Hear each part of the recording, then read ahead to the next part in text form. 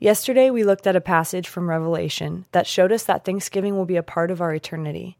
Today, we'll look at one aspect of that Thanksgiving. Revelation 11:17 says, "We give thanks to you, Lord God Almighty, the one who is and who was, because you have taken your great power and have begun to reign." Our world is a mess.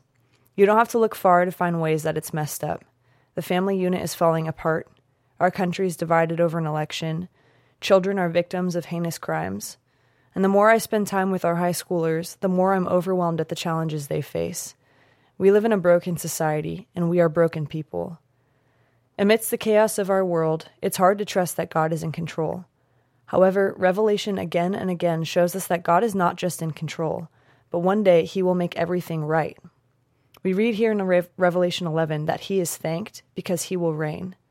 Our world right now is under the immediate reign of Satan and sin, but God will one day smite them both. He will be victorious. He will reign. Our God is a God of perfection.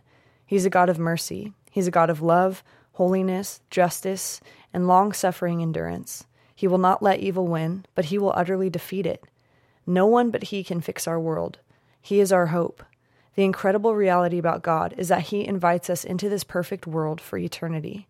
In Christ, we get to be a part of it. Having a perspective of eternity is so important. Without it, we forget the ending and become discouraged by our broken world. Romans 8:37 tells us that in all these things we are more than conquerors through him who loved us. How are we more than conquerors? What does that mean? I once had a mentor tell me that it's like a track race where the winner already knows he will win before the race begins. He goes into the race knowing he's a conqueror before he actually conquers it. Similarly, we already know the ending. God defeats sin and invites us into his perfect world. God will heal and right every pain we have. He will reign, and for that we will be thankful. Live today like you're already a conqueror. Jesus will have the victory, and he extends that to us. Let's allow that truth to foster in us a lifestyle of thanksgiving. Here's a prayer for today.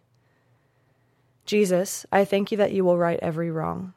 Only you are perfect, so I am overjoyed and filled with peace to remember that the world will be under your perfect reign. Thank you that you allow me to be a part of your kingdom. When I grow anxious because of this broken world, would your spirit remind me that I am more than a conqueror?